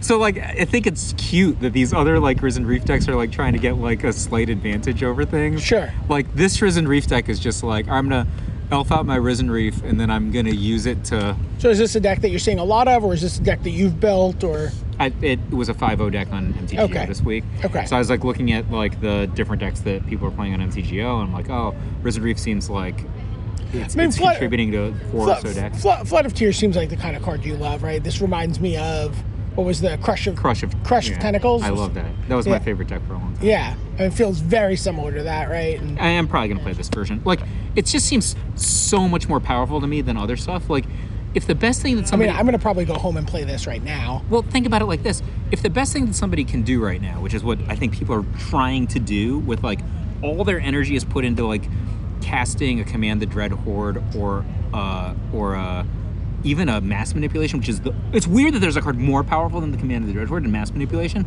So the other blue-green decks are just like play like Leyline of Abundance and all mana creatures so that I can cast like the fastest, biggest Mass Manipulation I can. But you're just gonna be like, Tears, fuck you. Like return everything, and then I just like, what if I only slam Tamiyo?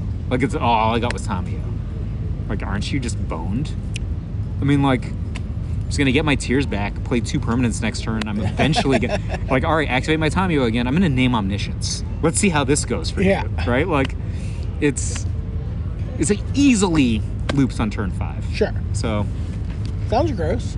Yeah, it's like much more powerful than anything. I mean, it's not just more powerful than the other decks that people are playing in Standard. Right. Like this is like an abusively powerful strategy, and you're like also like a pretty decent like get permanents in play, kind of defend myself mid-range deck that has an upheaval. Right. Like that's things like, oh, were you doing something? I haven't really listened to the last episode you did with Svi yet. Yeah. Did you take your victory lap on Kai? No. We just reviewed White. This is like... I thought we were going to do blue today. I mean, come on. It's a beautiful day. Yeah. Like, again, the cards are all out there. Everyone knows all the cards. I got a proposal for you. We never start another set review ever again. No way. Never do another set review. We could talk about cards, like during preview season, we could talk about cards that are out there, that are interesting to us. So that girl's a model and they're doing a shoot, right? Yes. We can talk about, like,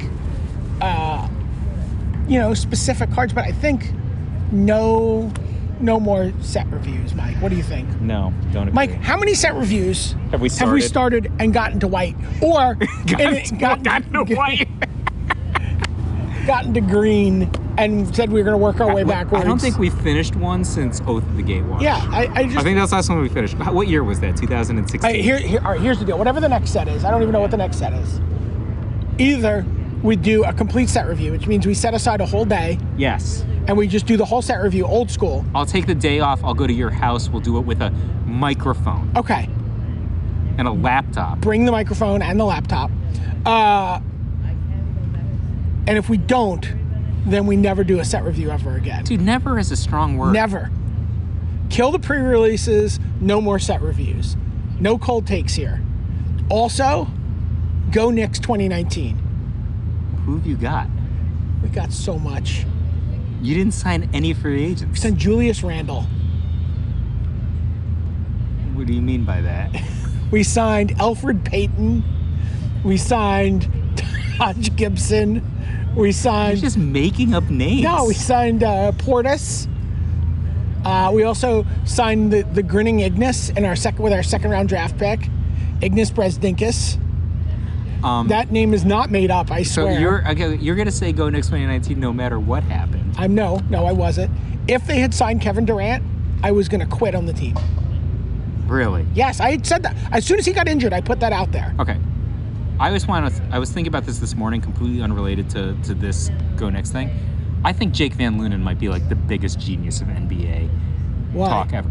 Because like he long called it, like I just deeply remember him long calling it about like the Raptors winning, like when Giannis was still in there, Yeah. And then like before they'd even made it the second round, it's like this is their year, this is the reason why, right? Yeah. And I remember I was just like at dinner with like all these other grown men. I was like, I think like if this is the matchup, then they're gonna have this advantage. Like, what? At the time, Giannis was up 2-0 against the Raptors. Oh yeah. And I was just, they're not gonna make it. I'm like, it's not over. You know, the team up 2-0 is an 80% likelihood of winning, but 20% is a significant amount of the time, right? So, and they made it, and then he's like, no, they're gonna win the title. And I mean, Kawhi Leonard injured so many Warriors. And I gotta tell you, they deserved it. Probably not to this degree, though. The taking 2 All-Stars out for a year each. I mean, not that that's 100% attributable to Kai. Kawhi. Yeah. It is attributable to Kai. He's the German juggernaut. Yeah, it's true. Go Kai 2019. I wish I could take a victory lap on Kai. It would have been awesome if Kai won. What did you think about that deck that won that tournament, though? That Blue-Green Wilderness Reclamation? It was awesome. That guy played so well. Like, he played so, like... He's a challenger, right? Yeah, so precisely. Like, he wasn't even playing Magic a couple years ago. He got back into it because of Arena. It's like a beautiful story. Yeah. Then he's just ground his way into destroying the greatest players of all time. Yeah. He beat... No, Brad beat Kai, right? Yeah. That's what happens. Like, Brad has a sick matchup advantage against Kai in the top 8. What they said, I haven't verified it, but I think it's true. They said Brad's the only person to beat Kai twice on Sunday now. When they played the mirror match both times, right? Yeah. Does that count in these standings? I mean, I wouldn't. Is that relevant? It would severely damage our narrative to apply the Chris Pakula rule to this. I cannot apply the Chris Pakula rule. Otherwise, Brad might be the GOAT, right? That's what happens. So friendly wager. Okay. What's our wager? Cavs versus Knicks, better record this year. I mean, I would think on paper the Knicks should have the better record. The Cavs are just going to tank again. Are they? I don't know that the Knicks aren't going to tank again. It's hard for me to say because the Cavs, I think like the Cavs soft tanked last year. But I think what actually happened was just like all their good players took the year. So look, we can have this bet, but we can also have a caveat that if we feel like both teams have gone into tanking mode, we can switch the bet to worst record. All right, no. So whoever does a better job of... No, just hear me out on the Cavs from last year, right? So I think that the Cavs were like not a 50-win team last year, but like 43-win team maybe, right? But everybody took the year off, right? Like Love didn't play the whole year. Tristan didn't play the whole year. What's Love doing this year? He signed for the Cavs. He's like on a 4 or 5 years contract with the Cavs. So it's Tristan. They just didn't play. So like so basically what happened was JR got the coach fired, right? So Ty Lue wanted to win, right? So he wanted to win games, so he was playing JR. The front office said, don't play JR, play the new kids, right? And they're like, well, I want to try to win games. And they're like, just don't play JR. And then he's like, so he played JR anyways, they're trying to win. And then they're like, all right, JR, you're not allowed to come to games anymore, and we're firing Ty Lue, right? So then at that point, like, the rest of, like, the veterans, like, you know, Love and Tristan were like, oh, I'm injured. Yeah, they're both injured for, like, the next 30 games. Where's JR this year? He's going to be a Laker. So JR got a contract extension. Believe this or not, right? So they owe JR like 3.3, I think. Yeah. He has an insane contract, but only like 3.3 is guaranteed. So they have to pay him like 4.5 because they extended his contract by a month because they can trade him. If they trade him, they get some value. Yeah. But if they just let him walk, I mean, like, I don't know, they're paying him an extra $1 million to just not let him walk a month early. I think him and Korver are both going to be on the Lakers with LeBron. What about Melo? No, what about Melo? He's not a Cav. But it was great, like, Channing Frye came back, you know, so they just, like, they got, like, the whole band other than LeBron back together. Yeah. And then, but none of them played. So, like, I don't even understand what the logic was. Also, the Cavs didn't have a coach. People don't remember, they didn't have a coach. So they're like when they were doing media day, and they were like, who's the head coach of the Cavs? And they're like, Larry Drew. And Larry Drew's like, I am not the head coach of the Cavs. Right? They're like, and the front office is like, Larry Drew's the head coach. So I'm certainly not getting paid like the head coach of an NBA team, you know? And so they didn't have a coach, and all of their star players were like mysteriously just like boning supermodel. Like you just like watch like Kevin Love's like Instagram or whatever. He's just like with his supermodel girlfriend doing whatever. Tristan's with whatever people he hangs out with that are Kardashians or not. I would say whatever Kardashian. And like they're like, oh yeah, I have a hurt foot. For like 30 games. I think they both played like 6 games. Like Love played a sweet 16 games at the end of the season. But they're like, oh yeah, we're hurt. How do you feel about ex-GM David Griffin? He's in a sweet spot that could explode. Why so? I mean, you think Zion got hurt in his first game? Yeah, he banged knees with somebody. I mean, I don't know. I wish Griff all the luck in the world. Yeah, but you think Zion is that precarious? No, I think that he's put in a situation where he can't really win, right? If your expectation is you have to take home the title, right? There's either you take home the title or you're a dismal failure, right? It's just like LeBron's situation in LA. right? And that Magic got out of. He's like, this is a no-win situation. Right. He's just like, all right, I have the best player in the world. Magic was like, I'll come back now. He's just like, but what's curious to me is Kawhi's decision to play for the Clippers. I mean, is the Lakers front office, I guess they're just so bad that he wouldn't play there? I mean, maybe he just likes the idea of taking down LeBron. Maybe he's just like, I want to prove. I mean, they're friends in real life. Doesn't matter. Right? I still want to beat you at Friday Night Magic. I mean, if you're only going to talk about two guys, I think I take LeBron and the Brow over Paul George and Kawhi. But Paul George got real good last year, right? He played real well. I mean, Kawhi looked like the best player in the game last year. I think Kawhi is... At times. I think Kawhi is... If you only want to look at objective, step back objective measures, he's the best player in the NBA.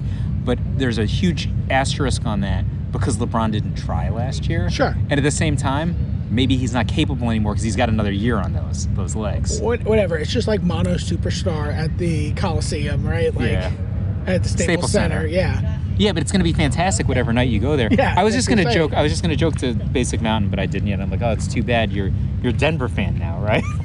You know, he was like the world's only Clips fan for however long. He's been talking about the Clips this week. But so the thing is, the Clips is like Nazgul year one, right? Like they literally threw all their assets away. They've got. I don't understand the Paul George deal. Like, I understand it, Paul but George I don't... played like a legitimate superstar last year. He's not like one of these things where, like, how they talked about Paul George in previous years, or like how they talked about Melo. That dude plays a two-way game. 6 first-round picks. Yeah, they gave the... Well, here's the thing. Those guys play the same position. I mean, I guess you could put Kawhi at shooting guard. So, like, I don't know. Like, so Kawhi's shooting guard. George is small. I don't know. You play George is not. The thing is, George is a. I don't understand basketball positions anymore. Well, George has a history of lower body injuries. You do not put a guy with a history of lower body injuries at power forward, right? Like that's you're asking for a problem right before the playoffs. This is a classic problem, right? Even LeBron was power forward in Miami, right? When he came back to Cleveland, he's like, look, I'm 30 years old. I'm not playing power forward anymore. He's going to play point guard next year. Right. If you look at their depth chart. Korver is going to be their small forward. LeBron is going to play point guard, and they've got it's a real interesting lineup. Yeah. And then they've got the Warriors cast-off centers, right? Which is hilarious. Which I think they're going to have to put in rotation, right? Sure. So the beauty of the Warriors was they would have these cast-off centers that they only use for tip-off, and then they immediately switch Draymond into center, right? And they just play 4 shooting guards and Draymond, right? That was their. I guess. Whatever. KD was an oversized. Yeah. Small or whatever, but it was basically Draymond at center and then 4 wings. But I think LA's going to play LeBron at point guard, and that's going to be he's not fast anymore coming up the. Yeah. He's still LeBron. Don't get me wrong, but he's not. Yeah, he's not like Steve Nash. He's still got an extra step though that he probably didn't use last year. No. That's what I'm saying, right? Yeah. On paper, I think Kawhi is the best player in the league, but. LeBron clearly wasn't trying last year. If you're listening at home now and you haven't seen Spider-Man Far From Home, stop. Well, but did we put Butch up at the front? Because they're going to miss Butch then. Oh. We should put Butch up in the front. We'll put Butch up in the front. Okay, Butch is up in the front. Never mind anything I said about Butch coming up after. You'll have already listened to Butch. Okay. Spider-Man Far From Home. Yeah. So I saw it, and properly to its detriment, I just saw it in the shadow of rewatching Into the Spider-Verse, which is clearly the best Spider-Man movie of all time. I watched Into the Spider-Verse 2 days before. Yeah, so did I. So Clark went through this grumpy phase where he wasn't doing anything with us for a while. Yeah. So he had never seen Into the Spider-Verse, but it was on Netflix, so we watched it together. Yeah. And funny thing, he didn't understand the second post-credit scene because he hadn't seen Captain Marvel. Oh, for Far From Home? Yeah. Oh, okay.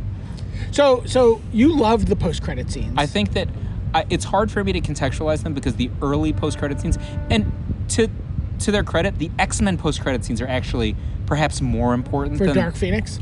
Well, for at the end of at the end of X3, which is the horrible movie, is the one that has the kind of the Xavier's Alive reveal. Yeah. And then at the end of not X-Men Origins, sorry, at the end of The Wolverine has the Days of Future Past reveal. Oh, sure. So I think that those post-credit scenes really set the table for our consumption of post-credit scenes today, but I'm not sure outside of those and the early Marvel ones, MCU ones, which are My shoulder. yeah, stuff like that, right? Outside of those, if you just say like, all right, take the historical significance of these post-credit scenes away, Days of Future Past reveal is really good, right? You know, at the end of the Wolverine, you know, this when he can't go through the metal detector. I think these are 1 and 2, the 2 best post-credit scenes of all time. Okay. In the same movie. Why do you think that? Take the first one, yeah. The first one Again, don't listen if you haven't seen meaningfully it. moves forward the story. Sure. And contextualizes the story in the place that it should have always been, right? So, like, the MCU Peter Parker is this weird character that's never existed before, right? So this has always been my criticism of the first movie and to some extent this movie. So the thing is, like, his Peter Parker character is like, I guess, a poor kid from Queens who also has unlimited resources, which doesn't make any sense, right? So he's not a reporter. He's not like struggling. Like, that character is struggling. The reason that people loved Peter Parker in 1966 or something, right, is because he couldn't make his rent. His aunt couldn't make his rent. He's trying real hard as a photographer. He's trying to do the right thing. His girlfriends are dying. You know, like, he's struggling. That character had never existed in the MCU. He might not be rich, right, but he's always had unlimited resources. Right. He has a Stark suit or whatever, right? Right. So, the essential part of that, he could wipe out a small country with his eyeglasses. He could wipe out any country. He is. Yeah. I don't think he'd have problems. You know, like, I don't think the Avengers could easily beat that, right? Because he has so many drones, right? So who knows what the extent of Edith is, right? We've only seen this one implementation of it.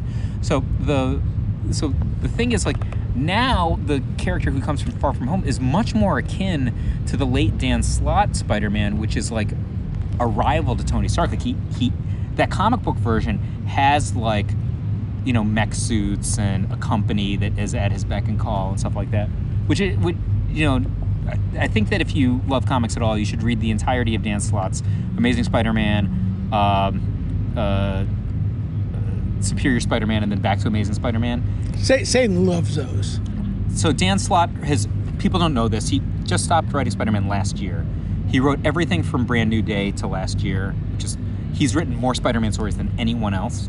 And God bless Stan Lee or whoever you love, J. Michael Straczynski, Dan Slott is the greatest Spider-Man writer of all time. Better than Mark Waid, right? So his fundamental understanding of the character is unbelievable, to the point that he can queer the character beyond recognition and you will still love what he's doing with it, right? And he returns it to normalcy, right? So he's back at working at the Bugle at the end of his run. But he's a billionaire for a long stretch. So what happens in Superior Spider-Man is Doc Ock actually takes over Spider-Man's body. That's just like the most controversial thing. All the old diehard Spider-Man fans hate it, right?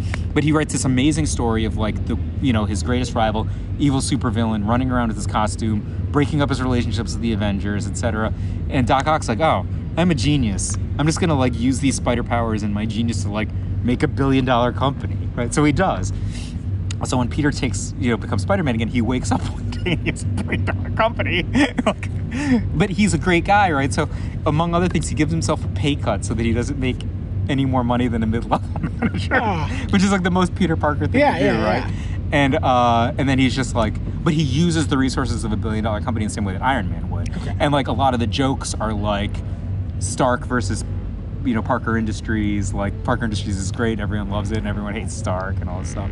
So that character's the MCU Spider-Man very much has the flavor of that character because Peter now has unlimited resources, right? Like, he's flying around in jets and they can print whatever super suit he wants, like all kinds of stuff like that, right? So I think that first post-credit scene gives us Spider-Man, and we didn't have Spider-Man, right? And we had a cute kid, we had the trappings of something. Yeah. We had the high school angst, but not Spider-Man, and now we have Spider-Man. He's, by the way, great playing Peter Parker, right? Tom Holland, he's just fantastic. So there was supposed, I missed it, maybe I looked away, there was some sort of a Fantastic Four Easter egg in this movie, right? Oh, I didn't see it. Yeah, I think that there was some kind of, we're going to hit the Baxter Building. I did not see that, but I'll have to go back and look at some point. I did like the Uncle Ben Easter egg. Oh, on the suitcase. Yeah. I thought that was, like, made me a little teary. Yeah. And, because they haven't really talked about Uncle Ben at all. Well, no, in because this they never character. did an origin story for the character. Yeah. I actually love that about it. Like, I do too. Everyone just assumes I that do. you know who the character is. Yeah. So I thought that was a great Although post-credit scene. Tony Stark kind of fills the Uncle Ben role in this iteration of the character. So, do you disagree with my take on this? No, I like it. I thought it was a good post-credit scene. I wasn't as hype on it as you were. And then what is the implication of the second one other than the fact that... It's just setting up the next Avengers movie. But it's good. Yeah. Why is it setting up the next Avengers movie? Well, Stark is clearly in space with the Avengers. I mean... I'm not Stark, sorry. Fury. With the Avengers or with... No, with the Avengers. With which Avengers? He was in there with all the Skrulls. So, this is what I think. I think that Strange and the Avengers are on the ship with him. And the reason I think that is people are asking why the Avengers aren't here to help, right? So, there's a good reason because they're in space with Fury, right? So they're probably going to have it's Captain Marvel, Doctor Strange. I think that they're probably going to have some Korvac saga, Kree Skull War, or maybe some sort of Phoenix saga, right? We got to bring the X-Men in, right? So maybe the Phoenix Force comes and Thor knocks it out with his hammer or something. Is some Kree Shi'ar War? Let's go. Kree Shi'ar War? Yeah. Across the streams. So I think that is. I just really liked it because I also thought it was cute. It was hilarious. Yeah. No, it was well done. Also, one of the things that I think is worth noting there is that's such a great piece of writing because through the whole Spider-Man movie, I'm a little annoyed at how vaguely incompetent Nick and Maria Hill are. Yeah. They're able to do their jobs, but they seem a little off. You're like Nick is supposed to be the sharpest tack in the box. Yeah, right? and he's just and there's a little bit of snippiness between them that's never really been there, and they're not quite as sharp, and they missed some stuff. And then you reveal that they're Skrulls at the end, and they're just kind of playing the role. Perfect, right? So I thought they were. So the first one I liked because it really fleshed out where I thought the Spider-Man movie should go. And the second one I liked because I can't wait. It's just like when you see Mjolnir, right? Like, oh my God, I can't wait for the next one. And I think that's exactly what you want. What have you watched last season of Jessica Jones yet? The season 3, no. Yeah. In my head, I kind of gave up on all of the Netflix things, even though I liked a lot of them because I know they're done. I know. So it's very funny. I was in the same boat. I didn't watch Punisher either. And I like Punisher. Punisher was great. Punisher was a great season. Yeah, I bet they're all great. They're not all great. They're screwed up in my head. They're not all great. But my wife was like, "Why aren't we watching Jessica Jones? I just found out Jessica Jones is on." And I'm like, "Well," she's like, "We're watching Jessica Jones." Yeah. She loves it. I like the second season that much. I like the second season. I don't think it's good. Third season's fantastic. But the thing about Jessica Jones is, it doesn't really matter how good the story is. Everybody on the show is so good. Carrie-Anne Moss just eats all the scenery in every shot she's in. She's so good. And, what's her face as Jessica Jones, Kristen Ritter's so good. The girl who plays Trish is fantastic. It's just a killer cast. So, first season of Jessica Jones, my sister told me this. She went back to visit my parents over 4th of July weekend, 2-3 years ago whenever it was on TV. And my mom was plopped down next to her and they watched 6 episodes of Jessica Jones in a row. And my mom's just God, power's really gone to the doctor's head. She had no comprehension. She wasn't watching Doctor Who. What? Yeah. How awesome is that?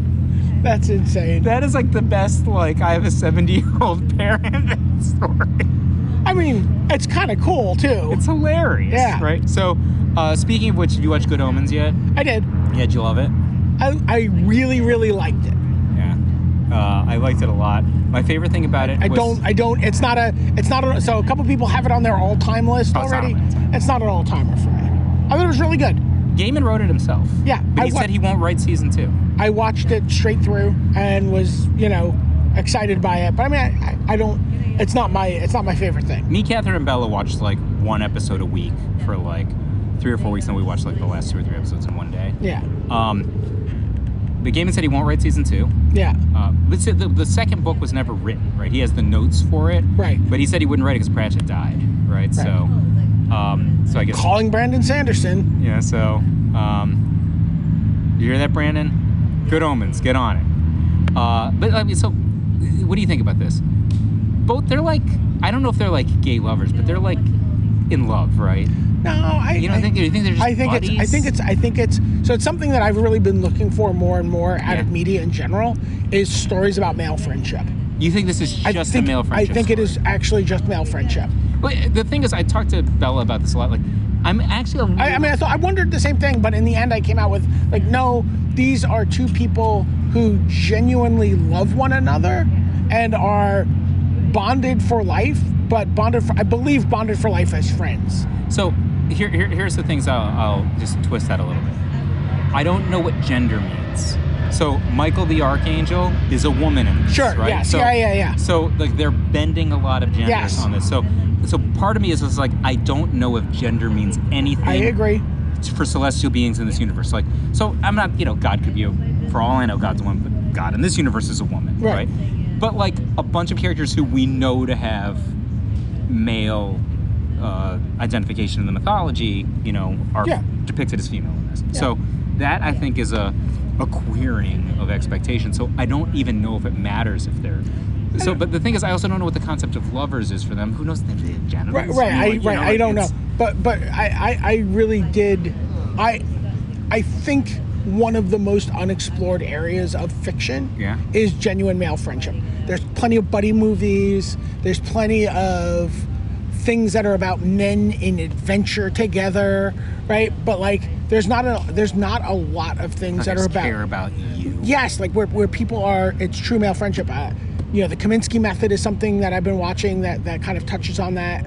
Hap and Leonard is a great show about that, but there's really not a ton that just because I think it's something that people are uncomfortable about a little bit, and maybe for the reasons that you're even getting at, right? Like where people are like, are they gay? Who cares? I wouldn't mind if they were gay. Yeah, I don't care.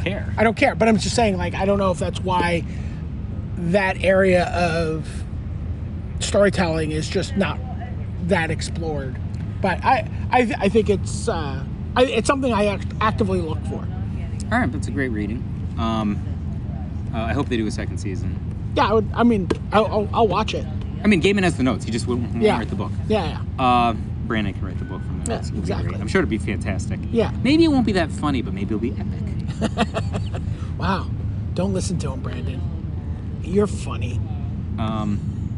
Actually, Brandon has a lot of books of his own that I want to read, so don't get distracted, Brandon. Okay. It doesn't matter how big the truck full of gold doubloons is that they drive up to your house. Yeah. You get those next 6 Mistborn books out. Get the next Way of Kings. Do you even read Way of Kings? I have. I think I'm on the third one. Yeah, I read the third one. Oathbringer. Yeah. Or maybe I didn't finish it. I don't remember now. I'm not in the liner notes of that one. I was pretty annoyed. No. Other people who maybe Magic the Gathering Twitter characters are in the liner notes. They will all remain nameless, unlike in the liner notes. Yeah. But I didn't make the liner notes. Yeah. I don't know. Hopefully I'll make the liner notes of the next one that I do. Yeah. Yeah, no, I think I put it aside to just stockpile for. It's very good. Oh no, I understand. I don't want to read it and then have to wait maximum amount of time for the next one. I consume so much media that it's hard for me to remember details of stuff when they're spread multiple years apart. Imagine you beta read it. You would have an even longer. I had a beta copy. Oh, did you? Yeah. Oh, I gave you it. No. No, didn't I hand it to you? Oh, you handed it to me. Yes. Yes. Yes. Yeah. But I didn't say I gave it because I'm not the grantor. I didn't beta read it in the sense that I read it because I didn't read it. I did, and I gave notes. I gotcha. Like this. I was like, this word is misspelled. This word is misspelled. And one of the notes back to me was like, "Oh, thanks for catching that one. That is correct. No, you just don't know that." And I was just like, man. Wow. But I got one in. I got one note in. All right. So, all right. I'm gonna head home. It's a beautiful day. I might walk a little bit. It's been Top 8 Magic. Thanks for Butch Mappa being on the podcast with me. Sorry he missed you, Mike, but he's going to come back to New York. He really likes it. Yeah. Yeah, sorry I missed him. Yeah. It's like the worst time. This is like, last week was all like I spent with my family and I'm back to work. Yeah. This has been Top 8 Magic, the game's longest running podcast. That's the tagline now. I think so. I'm going to try it out. I was trying it. I was waiting. I was looking for a reaction from you. Brian was like giving the air quotes while he said that. Yes, and brushing my knuckles. Anyway, thanks for listening. Talk to you soon.